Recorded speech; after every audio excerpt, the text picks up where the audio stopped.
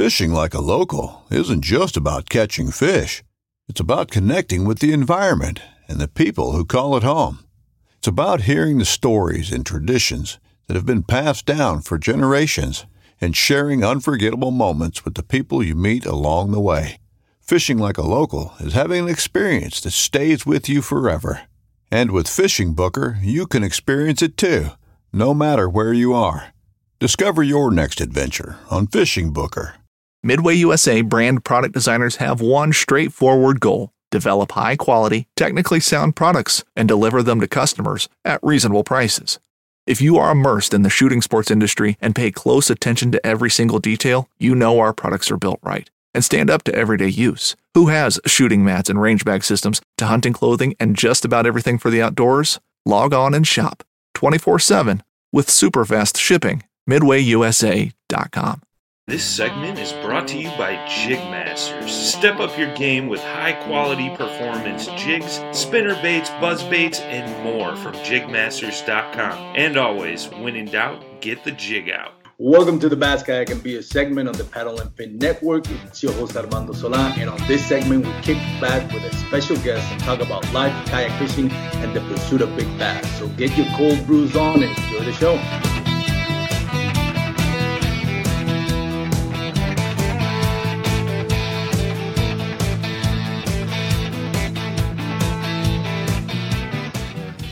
Hello, everyone, and welcome once again to the Bass, Kayak, and Beer segment on the Paddle and Fin podcast. Thank you for joining us today. We got a great episode for you today, but before we get started, quick thank you to Douglas Outdoors for sponsoring our show. Go to douglasoutdoors.com to check out their full lineup of LRS rods, X-Matrix, and the award-winning fly fishing rods. Some of the best rods out there.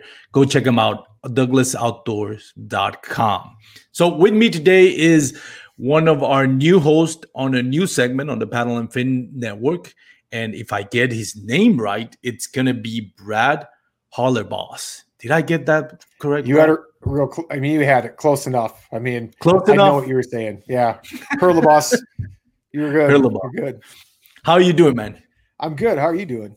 Pretty good, man. Can't complain. Thank you for joining me, taking time out to join us today for our segment. It's an honor to have you on. Like we just mentioned, you're going to be one of our new hosts on a new segment of Paddle and Fin. We're kind of branching out. Now, we're not just about kayak fishing. We're also going to be having a segment dedicated to hunting. And your segment, if I'm not wrong, is it Feather and Fur, right? That's correct. Feather and Fur. That's the new segment. It's going to be good. I'm a kayak fisherman. I'm also a boat fisherman, but I do a lot of kayak fishing and I do a lot of kayak hunting, kayak duck hunting. I use my kayak to get to different spots to upland hunt. So that's kind of how I met Brian, was through the kayak fishing side, and just kind of expanded on from there. And this fall, he wanted something a little different for the OG show. So we brought on the Hunt-a-sodes, which I was a co-host for. And that kind of rolled into me having my own segment, which is going to be bi-weekly, called Feather and Fur. Yes, we're excited about that. I know I'm looking forward to it because there's not a lot of podcasts out there about hunting. Maybe they are. I just haven't looked at all that much, but other than Steven Ranella of the Meat Eaters podcast and the whole network he has a YouTube channel. He has I think it's on Netflix, his TV show, Meat Eater. So yeah, Meat Eater, Steven Ranella. Other than that, I really haven't seen a lot of podcasts dedicated to hunting, so I'm excited to have you on board, man. It's going to be good. There's quite a few really good hunting podcasts that I do follow, like Project Upland. That's a great one for upland hunting. There's a few out there. There's some big shoes out there, which I'm going to have to try to fill. I want to make my way into the segment. I want to make my way into the community. It's nothing that I thought I would be doing. I never had a plan to start a podcast. It just kind of developed from being a co-host to, you should try your own segment. So it's going to be awesome. How did you started with hunting, first of all? I took it up on my own. No one in my family hunted. No one did. So I was 21 at the time, renting a farmhouse in the 21, 22, perfect party palace. I mean, we had 40 acres, a couple keggers every once a month. But in fall, I'd always see the back corner of this field flooded, and there'd just be ducks falling into it and geese. I'm like, that looks like a good time. So I'm like, let's learn how to hunt. So I went and got my hunter safety, and my roommate at the time was like, I don't know how to waterfowl hunt, but I can hunt. So we both got our license, and we just went and sat on a tree line and waited for some geese to fly over, and we shot them as they flew overhead. That's kind of what started it. I bought some really cheap decoys, some really cheap calls, and we were spoiled because they wanted to be in that field, and it gave us such a biased hunt because they wanted to be there. And they always say hunt the X. You always want to hunt where the birds are. But when you're hunting completely unpressured birds on private land that you are the only one that has access for, they just come in without trying. So we got spoiled quickly. And it wasn't until about a year later we started to actually hunt public land where our eyes were just like saucers. Like, oh, this is what we're like. We don't know what we're doing anymore. Yeah, that's gotta be exciting because I can see the difference between hunting in private land and hunting in public land. Being from Texas, there's not a lot of public land to hunt around here. I think I saw or heard the numbers. I think it's like 99% of the land in Texas is privately owned. I think 1% is actually public land, and a lot of it you can't even hunt. So I can see how it can be so much more challenging. Now, I don't have the experience of hunting. I would love to get into hunting. I was thinking about getting into hunting this season, but I really want to focus a little bit more on kayak fishing. There's a couple of techniques and a couple of things that I still feel like I want to figure out before I, fill my daily schedule or my distractions with other things other than kayak fishing. So, but it's definitely in the agenda for next year. And you and I talked that maybe I'll go up there to Wisconsin. You can come down here to Texas, but definitely hunting is something that I'm like really interested in doing. And it's cool that you started off just by yourself. Cause I mean, like fishing, most, not just guys, but nowadays girls too, they're so involved in fishing and kayak fishing and hunting, but it's usually that, generation, hand-me-downs where your dad or your grandpa or close uncle will take you hunting or fishing and you learn from them. But the fact that you just picked it up, by yourself is pretty cool, man. How did your father ever join you in hunting at any point? Was he around? Like, tell us a little bit about that. My father had already passed before I took up hunting. Okay. So, I mean, there's some things where I wish like my family did hunt. Like when I look at, like, I'm an upland hunter by heart. I love to chase birds, especially grouse and woodcock, those true like majestic, like woodland birds. And with that come a lot of like traditions from that sport. And one of them is fine shotguns. Like you see a lot of people carrying classic shotguns. I like part of me wishes I would have had a hand-me-down shotgun, like something that's got just a ton of meaning behind it, where it's like it was my grandfather's and then it was my father's and now it's mine. Like I miss that I don't have that, but I mean, don't get me wrong. I went and bought a beautiful 1984 Satori, which is just gorgeous and it's got all this tradition piled up into it myself. But those are like, and then some of like the long traditions. I am thankful I did get some mentors along the way. So one of my best friends, we wound up doing a duck camp, which really was the start of our grouse camp, which was the 10th year this year. 11th year this year. But his father taught me a lot, and so did my buddy too. But like his father wound up being a mentor as well, especially when it came to a little bit of grouse hunting, but with deer hunting, like, and actually going up to their hunting camp with them for a few years and like seeing their traditions. That really helped kind of fill that void. Like right now, when you look at yourself as a hunter, do you feel like there's a lot of more room that you need to not necessarily improve, but like grow as a hunter, or there's something out there that's driving you to learn or chase that you haven't done yet? Oh, absolutely. I mean, it's kind of like fishing in that regard. I mean, you're trying new techniques. And then once you master those techniques, there's going to be different techniques you want to master, right?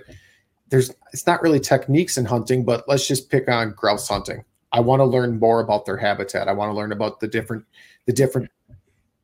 different food they eat at different times of year. I want to learn at the different cover they choose for different times of year, so I can put that together to have a more effective hunt. I mean, there's just so much to learn, like just on the habitat side for those birds. And the same with like deer hunting, with like patterning deer and like how they move, their different bedding areas to where they're feeding, to what they're feeding on, and how to effectively target them on public land. That's another big thing too. I mean, I'm not a huge deer hunter by heart. I'd much rather watch my dog work in the woods or work in the field. But when I do go out deer hunting, I like everyone, I want to be successful. And with that comes, you kind of have to put the knowledge behind it. So I'm always striving to learn more. Absolutely. I don't know if I'll ever be to the point where I'm like, you know what, there's nothing more I can learn. Because I feel like every time I go out, I learn something. Whether you're just looking to stay warm during a hunt or need maximum concealment, the clothing you wear can make or break a hunt.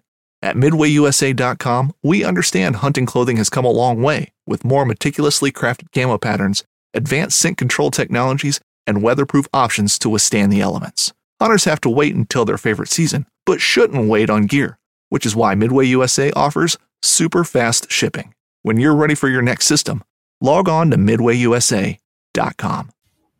Who's been your biggest influence outside of your close nucleus, your friends and your fathers, friends of your fathers?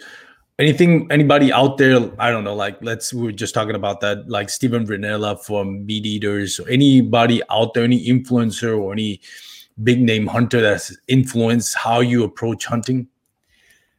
Not specifically. I mean, there was a couple back in the day, like when I first got into duck and goose, like waterfowl hunting, ducks and geese, I watched a lot of the different movies out there. So I watched, I can't remember his name, Sean Stalls. He had a bunch of movies out there for goose hunting. And I would watch him not only for the entertainment, but I really pick apart to try to figure out how he was calling. And then I would sit there and watch these movies with the call in my hand and try to mimic the calls he's making. Well, that didn't teach me when to use what call. It really taught me like what calls he uses in the field. Same with the Zinc guys. I'd watch a ton of their duck hunting videos. And the same thing, I'd be sitting there watching movies, driving my wife insane as I'm sitting there calling along with them, trying to like really work on like, wait, how'd they hit that note? Like, how did they do that? So I'd pause it, I'd rewind it, and I'd listen. I'd pause, I'd rewind, and I'd listen. And I'd sit there and I'd try to make it happen.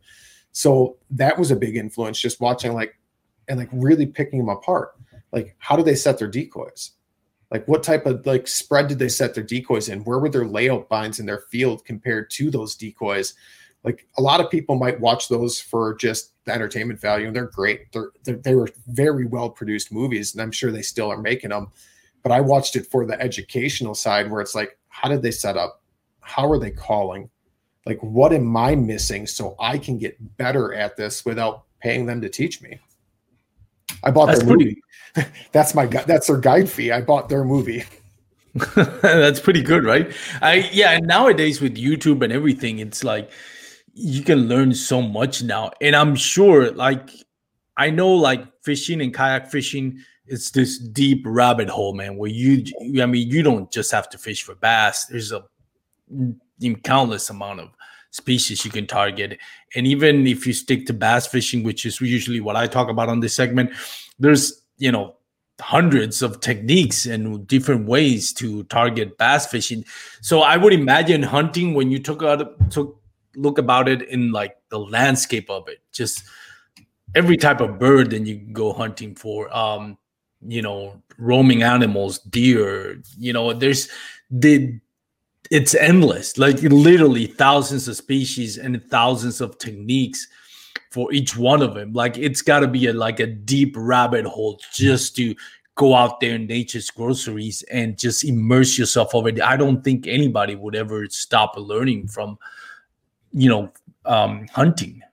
I mean, it's incredible. And then you can challenge yourself more. I mean, you can look at archery hunting, and then you can get even more challenging with traditional archery hunting. And I mean, there's a little teaser. My first episode is with a very prominent traditional archery company, and we're going to be talking archery at close range, like a bear shot at 12 yards with a recurve bow on the ground.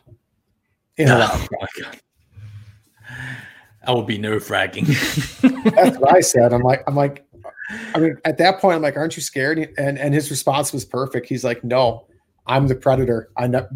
Me being prey never crossed my mind in that moment. I knew I was the predator. I knew I was going to shoot that bear. Never once got scared. That was the perfect response. Yeah, it is. It has to be. That has to be your mentality. I saw a video of on YouTube about archer who got attacked by, I think it was a grizzly bear. He made it out, obviously. I don't think they would have put that video on YouTube if it would have ended in carnage. But he had that moment where he kind of froze, I guess. I don't want to dissect the video because I'm not a hunter, much less an archer, archery hunting bears or grizzly bears. So who am I to dissect and criticize or play armchair quarterback on a hunting video? But it definitely seemed, from my perspective, that there was that point of hesitation. It's like your friend said, on next episode, is you got to have that mentality, I guess. Especially when you're close range like that. I can't. Yeah. I've never been 12 yards from a bear, let alone on having one small bush between us. I mean, in a tree stand, they can climb. Don't get me wrong. Bears can climb fast too, but at least you got some distance they have to cover there. Even if they're 12 yards away, by the time they get to the tree and they're scaling the tree, I'm like, you got a little time to react. But to be on the ground 12 yards away from this bear that was feasting on blueberries, just crazy. Like I wish there was video to watch of that. I mean, talking about that's like, all right, I think I got to go to Alaska now. Yeah, that's good. And I actually was working on the artwork for that episode, and that is not a small bear by any means. Dude. I mean, I'm not an expert at hunting, like I said, but I was looking at that picture. I'm like, oh my God, that is a huge bear that he just got on arch. It's got some big paws. And once that's released and that people are able to go take a pick at that, take a look at the bear's nose.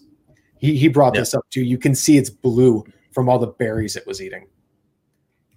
Definitely. Alaska. That's the last episode I actually saw on Steven Relentless Meat Eaters, him hunting black bears in Alaska. I thought it was pretty interesting. Yeah. Cool, man. I haven't seen that episode. I'm pretty far behind on the meat eater stuff. I've been trying to stay off TV. I've been trying to just focus on me and the dog and just try to watch less TV type of stuff. So especially YouTube, man. Like I grab my phone to do actually productive stuff, and then I go to YouTube, open that rabbit hole, and 30 minutes later, I'm still watching videos and I haven't got nothing done. So you got to set a timer on it, man, because it can be very addicting. Pretty much. I do catch myself occasionally, though, on the Instagram reels on the hunting side, watching the best 10 seconds of everybody's clips. I'm like, oh, man, I could do this for a long time. Yeah, definitely. So tell us, Brad, a little bit about your segment. Starting with the first episode, you touch on it a little bit, but what can people expect for your next episode, which airs this Friday, right? I think it's going to be the 22nd or the 21st. That's correct. I don't know the official date. I probably should know that. It's my segment and everything, but it's Friday the 22nd at noon. It releases then. And what's going to be the first episode? Who's going to be your guest and what are you going to be talking about? I know you mentioned it, but a little bit more into details. The first episode is with Jonathan Karch of Three Rivers Archery, and we're talking traditional archery. Three Rivers Archery is the world's leader in traditional archery supplies, from long bows to recurve bows to bow fishing to primitive bow archery to modern traditional archery using some modern components with different types of metals and wood rather than just being only wood. You search traditional archery, you'll run into Three Rivers, and I've known him since, 2008, 2007. So it was real fun to get a chance to talk to him again and see how he's grown with that company. He's now the president. That he just took over as president of the company. And it's pretty cool. I mean, we're talking traditional archery, so up close, personal, deer, bear, Alaska, hogs in Texas, hogs in Florida. We didn't get a chance to touch on bow fishing, so I'll probably have to bring them back. But my next bow fishing setup for my kayak will absolutely be a traditional archery setup. And moving on from that, what can people expect, not just for this episode we just covered, but also beyond? Pretty much, I want the field to not be interviews. I want the field to be like you're at hunting camp sitting around the fire and we're telling stories.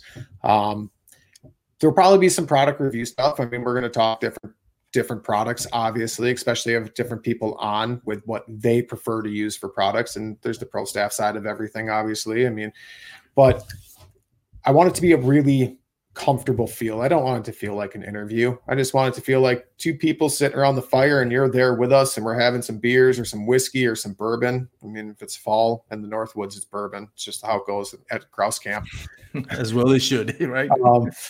But I mean, the next episode I've got lined up an excellent female archery hunter from Wisconsin, and we're going to talk about her buck hunting this year. And she got an amazing buck, and she's an established fisherwoman as well. So we'll talk about her in the outdoors and some of the struggles that she's seen being a woman in the outdoors and some other struggles along those lines. And turkey hunting is going to be coming up. So I'm not 100% confirmed, but I'm pretty sure I got a couple guides for Wisconsin lined up that are going to come on and talk turkey hunting and different techniques with us.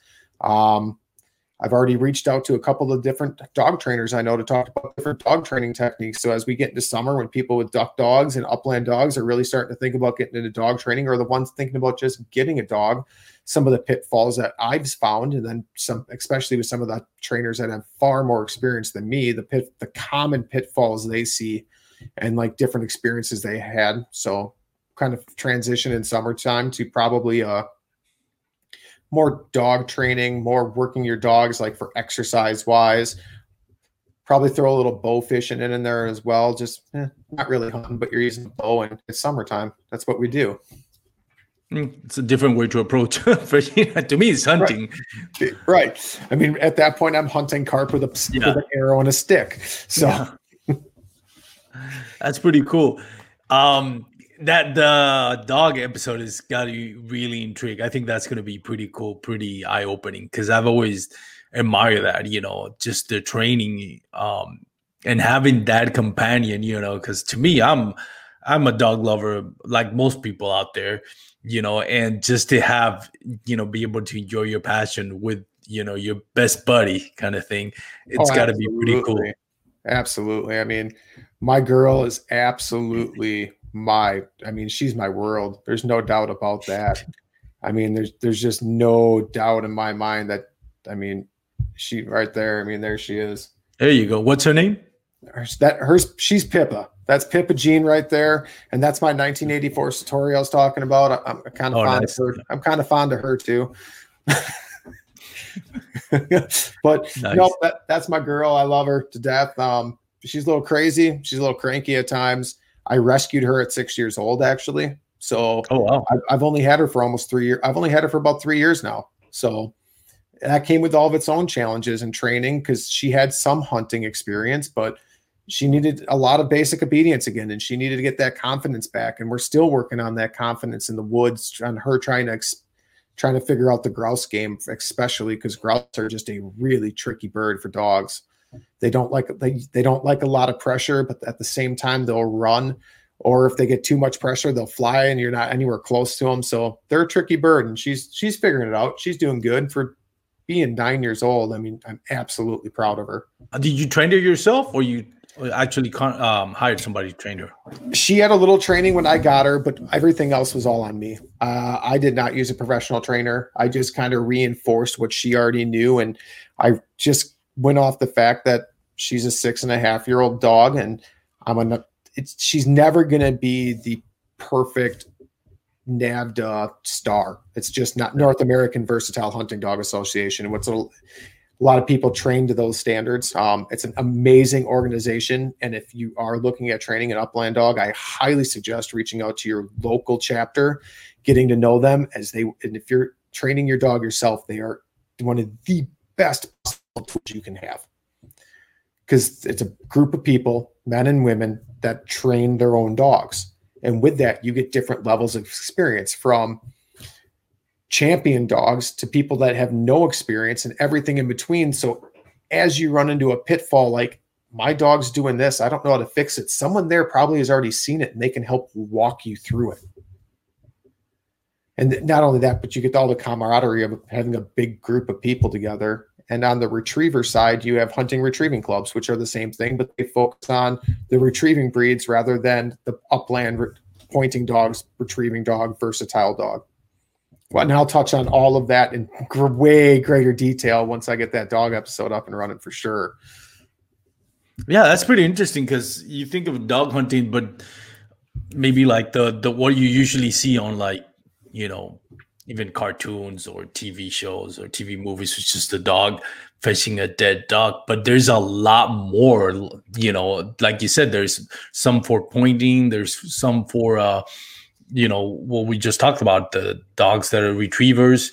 So it's pretty cool how each, there's another rabbit hole right there that you can spend hours talking about. Oh, absolutely. I'll probably break those episodes apart and talk retrievers on one and versatile dogs on the other. And I really don't want to say it that way, but you have your hunting retrieving clubs, which really focus on retrievers. I mean, they're duck dogs first, but they also hunt upland birds amazingly. My lab was a phenomenal upland dog. I trained him with an HRC, and he just never was as steady as I wanted in a duck hunting blind, but his upland passion was so great. He drove me to wanting to be an upland hunter and really ignited my passion for upland, which is what I truly love now. I love chasing those upland birds more than everything. And I owe that all to that lab being slightly impatient, but just being one of the best dogs I've ever been behind in the grouse woods. I mean, he was just phenomenal. He had a great nose, and he just could figure out those grouse and just make them fly where he wanted. He's almost like he could figure out where they were and push them in the right direction to get them to fly. He was just amazing to watch. That's awesome, man. So other than hunting, because I know we can go down this rabbit hole, but you also are a very accomplished kayak fisherman, right? Accomplished might be a strong word. I think my best tournament finish was like a 9 out of 18, with like a 35th on like a regional level tournament. But yeah, I mean, I do quite a bit of kayak fishing. I do quite a bit of boat tournament fishing as well. I do a weeknight boat league in the Madison area, Madison, Wisconsin. That's where I reside. And we have a weeknight league with Madison Bass Club. So that's every Wednesday night and starting May through August. I'm running a new canoe pursuit. Couple different ways. I'm not using a bow mount trolling motor. That'll happen this spring. It's just going to happen. But I really wanted it for the pedal ability of it, because I take it with my camper. So paddle ability. I don't have the drive either. Holy cow, I can't talk tonight. I wanted a good paddling kayak that was stable enough that I could run a mud motor on. So I have a 3 horsepower mud motor that I slap on the back for duck hunting and other different type of hunting activities. So I needed something with a flat back, which also could paddle really, really well, because I didn't want to mess around taking a motor with when I'm towing my camper. And my wife want to go out, and I'll go out fishing and she'll go paddling. She's got an Old Town Sorrento.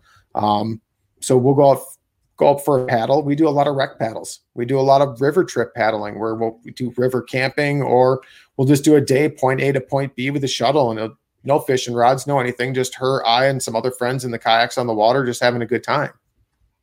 You see, I couldn't do that. Like I can't just be on a kayak and not have a fishing rod. I don't know if I could. Maybe I'll try it one day. But yeah, that definitely is something. I always have that excuse to get my skinny water kayak. It says, no, baby, it's for you, so we can do stuff together. But it's actually going to be my skinny water kayak, Sure. Something that's easy to carry around and move, and be able to get on like skinny waters. But that's pretty cool, man. It's a passion. The outdoors in itself is a passion, and you obviously are enjoying it to the max. You're doing the hunting, you're doing the kayak fishing. What else do you love about the outdoors that we haven't talked about yet, as far as the sports of it? Too much. I have too many hobbies. I really do. I mean, even if we just let's just talk fishing for a second. I kayak fish, I boat fish, I fly fish, because I have the driftless area right by me. I have amazing trout fishing and streams. Nice. And then, like, to break that down, we can go even farther. I don't just fish for bass. I'll walleye fish. I'll troll Lake Michigan for salmon in the kayak if it's not too rough, because I now get seasick after a tournament. That's a whole nother side story. Wow. We were out with the Great Lakes, and we launched in what was a small craft advisory. And I made it about an hour and a half, and I just started throwing up over the side of my Hobie at the time, my pro angler. And by the time I got back, I was done. I was just done. Really? Oh yeah, I laid on the grass at the marina for like an hour, and I finally got. I'm like, all right, I'm feeling good. I paid for this tournament. I'm going back out. I didn't even make it into the harbor, and I'm like, oh. So ever since then, that was the first time in my life I'd ever been seasick. I mean, I went sailing in Italy, and we were in massive. We got wound up in a storm with massive rollers in this sailboat, and I didn't have any issue with that. None. And that kayak just did me in. And now it doesn't take much in a kayak on Lake Michigan to get me sick now. I have to take meds to go out, and I pick calm days. Like in spring, I would definitely get out for the harbors because I definitely want to chase more of these bad boys. I mean, like I was talking about trout on Lake Michigan. Look at that trout. I mean, so absolutely. That's in the harbor. That's a steelhead? Nope, that's a brown. Oh, really? Wow. That's a big harbor brown. So I really want to get in that. That's kind of where I try to start in spring. Now that Wisconsin has a year-round bass season as well, I'll probably try to get out for that early water bass bite too, because I've never really done that before. Our season used to close like March 31st through the first Saturday in May. So you weren't able to ever really fish that cold open water period. So I'll probably give that a shot as well. And then rolling into summer, it's into camping season. I mean, I do a lot of camping, a lot of camping we have a travel trailer, and we'll take both kayaks and we bring bikes with. I do a lot of mountain biking, single track mountain biking, gravel riding as well. So nice. That's summer right there. And then some dog training thrown in on weeknights, weeknight bass league, like I talked about. I'll probably do a couple kayak tournaments. I think there's 1 to 2 tournaments every month coming into Madison this year. Wow. On the Madison chain. So I learned the Madison chain quite a bit last year. I mean, I don't have like an abundance of confidence, but I hope I know it well enough to like at least have a decent showing in 1 or 2 of the tournaments. Yeah, that's going to be pretty cool. I love that you guys up there in Wisconsin have so much of the like so many species you guys can target. Whereas in Texas, I feel like, yeah, we're blessed or spoiled, you can say, with huge bass, and we can fish all year long because lakes are not going to get frozen here. But it's really not that much other than bass. I mean, you can do carp, which I don't like, and I'm not interested in doing. Sand bass, yeah, you can. Stripers, definitely. Hybrids, of course. But other than that, that's either catfish, which I'm not interested in catfish, or gar, which if you go for like one of those huge Texas gar, that'll be the fight of your life. And I'd be interested in doing that. But it's very limited. Like we don't have the whole walleye. We don't have the trout, the salmon. And that's one thing I envy about you guys over there. You know, I know the window for fishing may be smaller than it is down here in the South, but you got so much species you guys can target up there. Oh yeah, I mean, you have your smallmouth bass and then you have largemouth bass. I mean, you don't really have much for smallmouth down there by you. Do you have any smallmouth fishing down by you? Yeah, we do. They're not big. I think. Sure. I think the state record is something like 6 pounds. This upcoming concert season will be all about the boots, and Tecovas is your stop for the best in Western style. Tecovas has seasonal and limited edition offerings this spring and summer, including men's and women's boots, apparel, hats, bags, and more. All Tecovas boots are made by hand in a time-honored tradition with timeless styles that are always on trend. And Tecovas has first wear comfort with little to no break-in period. It's hard to find this level of comfort paired with this level of style. Stop by your local Tecovas store, have a complimentary drink or two, that's WCB style, and shop new styles. The smell of fresh leather and friendly staff are at your service. Many stores even have leather custom branding to make your boots truly personalized. And with regular live music and events, there's no in-store experience like it. If you can't make it into a store, just visit tecovas.com. That's TECOVAS.com. They offer free shipping on all boots, as well as free returns and exchanges, and ship right to your door. Go to tecovas.com and find your new favorite pair of boots today. Which, again, I'm not a huge expert on smallmouth bass, but I'm not going to say that's even close to a national record. I don't think so. Yeah. I don't know what it is, but I don't think so. I mean, I don't know if you caught of any of the tournament series got out of Door County up in Wisconsin. MLF was there and out of Sturgeon Bay. And I mean, that's just a smallmouth factory. I fished that with Brian Schiller actually this past fall. Or late summer, he came up and camped with us. So we went and kayak fished out there for smallies. I think, yeah, and again, I have to look at the state records as well, but I think it's got to be under 10 pounds. I don't think I'm going to say 8 at the most. I know nearest lake what I've seen smallmouth is Grapevine Lake, which is about 15 minutes from where I live. And I think the record was broken twice early last year. And I think it went from like 5.5 pounds to 6 pounds. Up in Whitney Lake, there is smallmouth bass, but again, I think the record is like 6 or 7 pounds, and I think it was somewhere in the mid or early 90s. I just looked up Wisconsin. Its record holds tight from 1950 at 9 pounds, 1 ounces for the smallmouth bass. Wow, yeah, I don't think we're anywhere close here. And I was actually talking to, I think it was Ross Pinkerton. He caught a huge smallmouth bass. And he was telling me it was hot summer day. By the time he got it reeled up to the kayak, it didn't make it. And it wasn't that he got hooked on the gills to swallow the hook. It's just he got so exhausted that as much as he tried to revive him, didn't. So yeah, they're there. And I've caught them on small creeks, which is kind of weird. But yeah, they're nice though. They put up a fight, but we don't have those big smallmouth bass that you guys have up there for sure. Now, I'm sure this is going to offend someone, and honestly, that's okay. So it is what it is. Smallmouth bass is phenomenal eating. Oh my God, we gotta cut this short. I'm gonna have to edit this out. But no, seriously, I mean, I don't intentionally keep bass. I don't.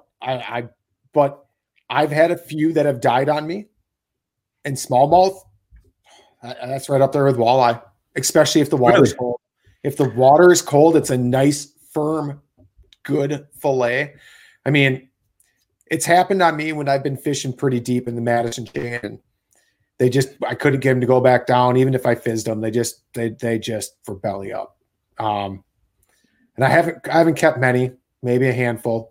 Were the ones that just wouldn't survive anyways. And all of them, thankfully, were above the size limit, so I was able to keep them and eat them. I'll be honest, they were good. I wouldn't specifically target them for food, but if the apocalypse happens, I know fast and I can eat them. And I would not go hungry.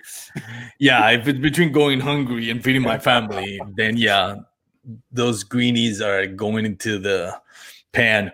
Now, you know what it is like, I don't hate I don't hate the fact that some people eat smallmouth bass or largemouth bass here in Texas or Guadalupe bass, that one is like a real no-no just because they're rare. I think, it's pretty much a spotted bass, kind of like a strain of a spotted bass. It's called Guadalupe, and they're mostly in the Guadalupe River. But I know it's like a big no-no here. And some people do. I wouldn't post pictures of it. I have a hard time just accepting, like, I love those fish so much. Like, I love targeting them. Like, I can't see myself eating them. Like, I'm not going to say that people that do are wrong or they should burn in hell, like some people would say. But I just have a love for this fish, and I can't explain that. I just can't do it. Like, to me, once I set the hook on it, I want to be as... I don't want, this is to the point, if I have a chance to break my personal B and I know that reeling him in is going to cost his life, I'd rather not catch it than catch a personal B and die on my watch. That's how much I love him. Like, yes, I'm going for my personal B, but it would stain my memory if I catch a personal best and he doesn't make it, he or she doesn't make it, the bass doesn't make it. I can't. I don't know, man. I just love those fish so much. But again, I don't hate anybody that that wants to eat them, they're there. They're there if you want to eat them. It's as long as you're doing legally and responsible and adhering to the laws of how you can catch them and how much you can bring home every time. Then I'm fine with it.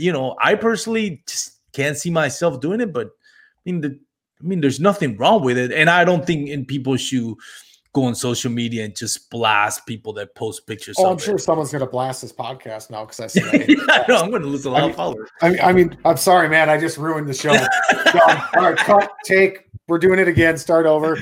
What's the name of the podcast again? It's good to talk about, but yeah, man, it's just difference of opinions, and I think little. Like I said, I don't target them specifically to eat them, but I have had a few that were going to die on me, and I'm like, might as well eat them rather than let other fish eat them.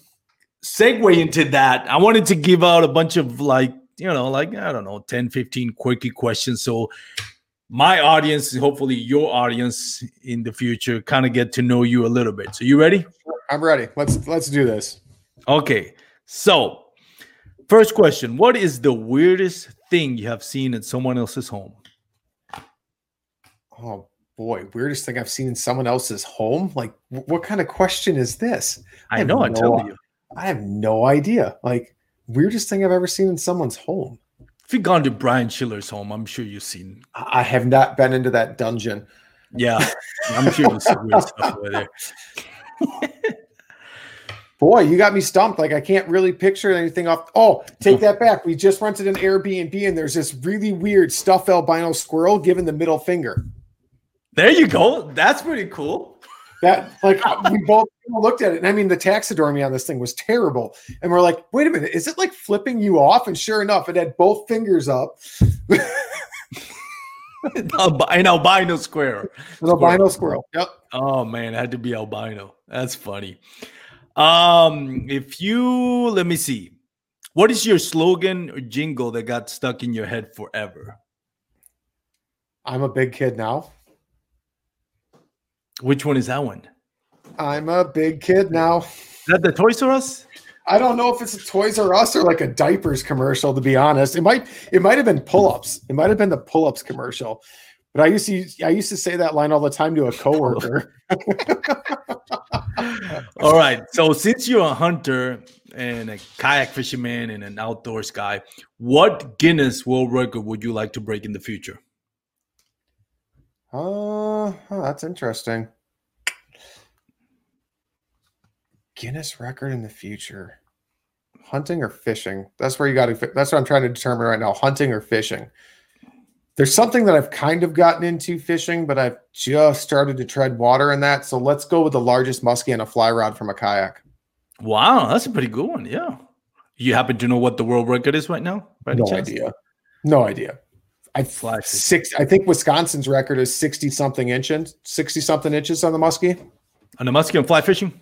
That's on all tackle. I don't know what the largest fly fishing record is off the top of my head, but I've chased them once with a fly rod. I have a friend that does it quite a bit out of a New Canoe Frontier 12. So I've kind of made it a goal where I got to do this a little more. I got to try to first hook into one of these things. So if I'm going to go after a Guinness record, let's do that. Let's just get the biggest muskie on a fly rod from a kayak. That'll be cool. All right. If you can talk to one species of animal, what would it be? My dog. There's no doubt in my mind. No doubt in my mind. Speaking of which, I got mine over here, which is not trained. It's trying to photobomb. I'll have to edit. Are you going to ruin my podcast, baby? Are you going to say hi to Brad? Bring some cuteness to the podcast. Here you go. Aww. For those that are watching on YouTube, I got Nova here who's trying to, probably tell me she wants to treat her something. But let me let her out real quick. And we're back. Usually she just hangs around at the bed behind me, but obviously she wants to go back to mommy. Cool. So she's gonna go get a treat, a snack. Yeah, that's probably what it is. Absolutely. So we left off. If you can talk to one. Oh, you said that the dog. Absolutely, no question in my mind. If I could have full-on communication with my dog, so I can be like, "What's your problem?" and she can just be like, "I'm cranky tonight," and I can just be like, "Stop it," and get into an argument. Then I'm actually going to get into arguments with my dog. I already see how this is going to go. It's going to be perfect. Yeah, I mean, well, I'm going to open up here a rabbit hole, but it's like, I guess, if it's like, well, I'm gonna say it, but I'm gonna get into trouble here. But like, when you love your wife, but sometimes you're like, man, I love my dog. She won't talk back. Now, if you let your dog communicate your dog, and she gives you opinion, maybe she like your wife. Maybe she's gonna be like, I want to talk about my feelings, and I know it's Super Bowl Sunday, but got a lot of stuff that I want to get out, and you're gonna be like, God, I wish. Imagine that. I heard a joke a while back at the hunting club that's always stuck with me. And it's, if you lock your wife and your dog in the trunk of a car for an hour, which one's going to be happy to see you when you open it? That's a good point. All right, let's see. I'm sure it has happened, but so either hunting or fishing, what's been how the heck did this happen moment? Oh, that was duck hunting in Horicon Marsh. Yeah? We went that Horicon Marsh. For those who don't know, if I remember correctly, it's the largest freshwater marsh in North America. It's a big marsh. We went out there Black Friday, and it was cold. And when I mean it was cold, it was like -7 or 8 when we left at the launch in the morning. I was running a 15-foot mud boat at the time with a modded out 25 horse Mud Buddy longtail with like 30 horsepower head, the 30 horsepower double barrel carb, custom exhaust. It almost sounded like a Harley. So it had big chrome pipes on it. And I fired it up, and it was so cold. It was like just shooting flames out of the exhaust. It was like pop, pop, pop, pop, pop. So anyways, we cruise down the Rock River and get to the first bay. Can't remember the name of the bay anymore, but instantly hit a sheet of ice. Ice. I'm like, well, this isn't good. So we motored through the ice and broke ice for, I don't know, half a mile, 3/4 of a mile. And finally, we're like, it's all locked up. Like the whole marsh locked up overnight. So I did a bunch of circles, spun the ice out of the way. We set our decoys. We hunkered down. We saw one other boat go past us. And we sat there for, I don't know, 2 hours until we were just like, we saw one flock of birds, and that was it. We're like, all right, it's time to go. So we start packing up, and all the decoys froze in the water. So one of the guys I was with, there was 3 of us. He's beating him out with one of my oars because I kept oars with just in case, because I don't know who would paddle that boat back. But, I had oars just in case. Yeah, you never know. So he's beating the decoys out of the ice, just beating them. And we finally get everything loaded up. And I start to motor back to the ramp, and I can't get the boat on plane. Like the motor's just, whoa, and the boat's going nowhere. I'm like, what is going on? And that little set of panic starts to come in. I'm like, it's cold. Cell phones don't work out here. And we ain't going to last real long if we don't get back. Like there was that little bit of panic where I'm like, we got to get back. And finally I hit a curve in the river, which was just enough to skip the boat up on the plane, and we were fine. We got all the way back, got back to the launch. We put the boat on the trailer, and I pull it out, and I just hear the axle just go, like, what is going on? There was almost half an inch of ice all the way around my boat. The boat was freezing into the water. Oh my God. And from sitting there with the boat rocking and splashing, there was this huge, wide, I don't know, maybe two inches wide, almost like half-inch thick, just sheet of ice all the way around the boat. The boat just weighed so much I couldn't get it on plane. Oh my God. So that was kind of like, how the heck did we get here moment? Like, what just happened? Like, what did we just do? Like, what were we thinking? Like, I had no safety. Like, I mean, sure, we had safety equipment in the way of life jackets, but I have way more safety equipment on my kayak now. I mean, I use a marine handheld radio. I have flares. I have all the stuff to fish Lake Michigan legally. I didn't have any of that for that marsh. I'm like, whatever. We're going to go out there. We're going to shoot some ducks, and we're going to have fun.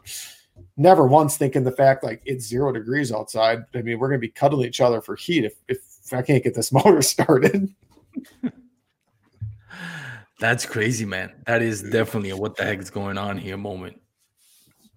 Man. All right. So final question. Either for hunting or fishing. If you can have somebody join you for either hunting or fishing, not somebody that's readily available, like somebody out there, whether it's somebody that's not here with us anymore or somebody that's, famous, who would you go hunting or fishing with? I'd go hunting with my dad. Yeah, that's what I figured you say. I mean, absolutely, because he never got to go hunting with me. Now, I don't know if he would actually hunt though, like because he wasn't a hunter. So I don't even know if he would go. He might go just to experience it through me and see my passion for it, to like watch the dog work the woods and things like that, just to see my passion. But I don't know if that's ever something he would have picked up. I feel like if he would have wanted to pick it up, he would have done it.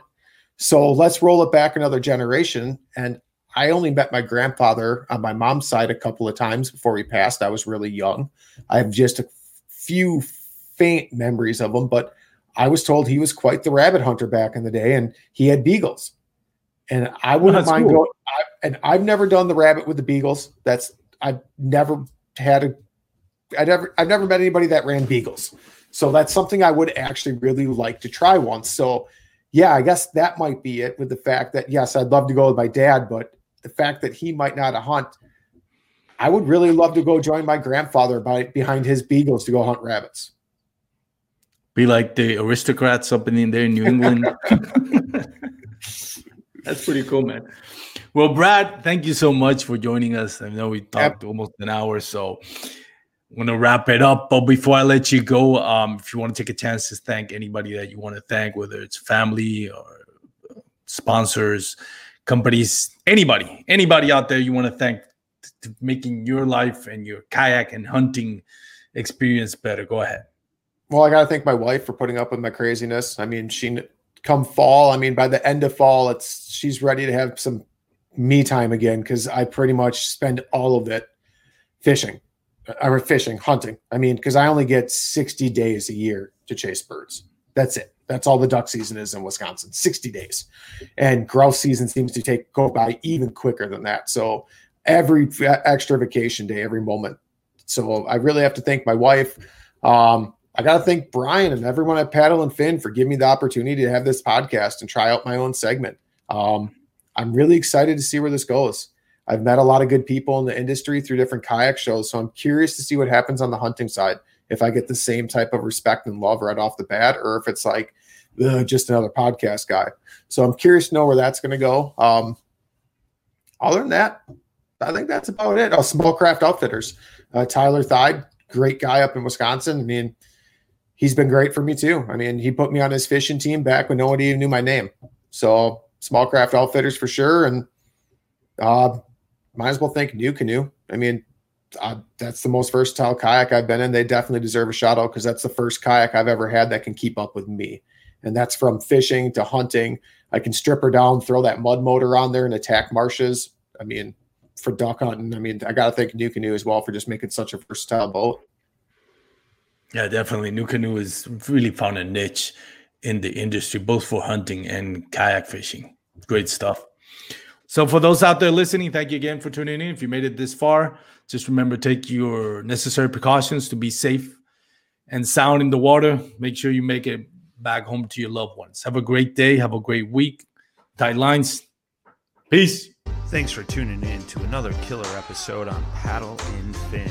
Don't forget to go check out our website at paddle_and_fin.com. Don't forget to check out the YouTube channel at Paddle and Fin. If you got a question, comment, want to hear from a future guest on a future episode, feel free to email us at paddle_and_fin@gmail.com. Don't forget to follow us on social media at Paddle and Fin on Facebook and Instagram. Shout out to our show supporters, Angler. The Angler button and app just makes for a better time on the water and creates a virtual logbook for every fishing outing out on the water. Shout out to Rocktown Adventures, located in Northern Illinois, for all your kayaking, camping, and hiking needs. Shout out to Jigmasters Jigs. When in doubt, get the jig out. Go to jigmasters.com.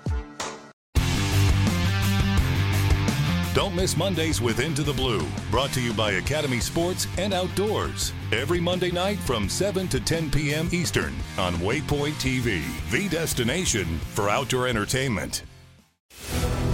When you go out there and the fish are where you think they are, any one of these casts could be the bite. It's the most exciting fishing that I know, right here at Hawks Cave.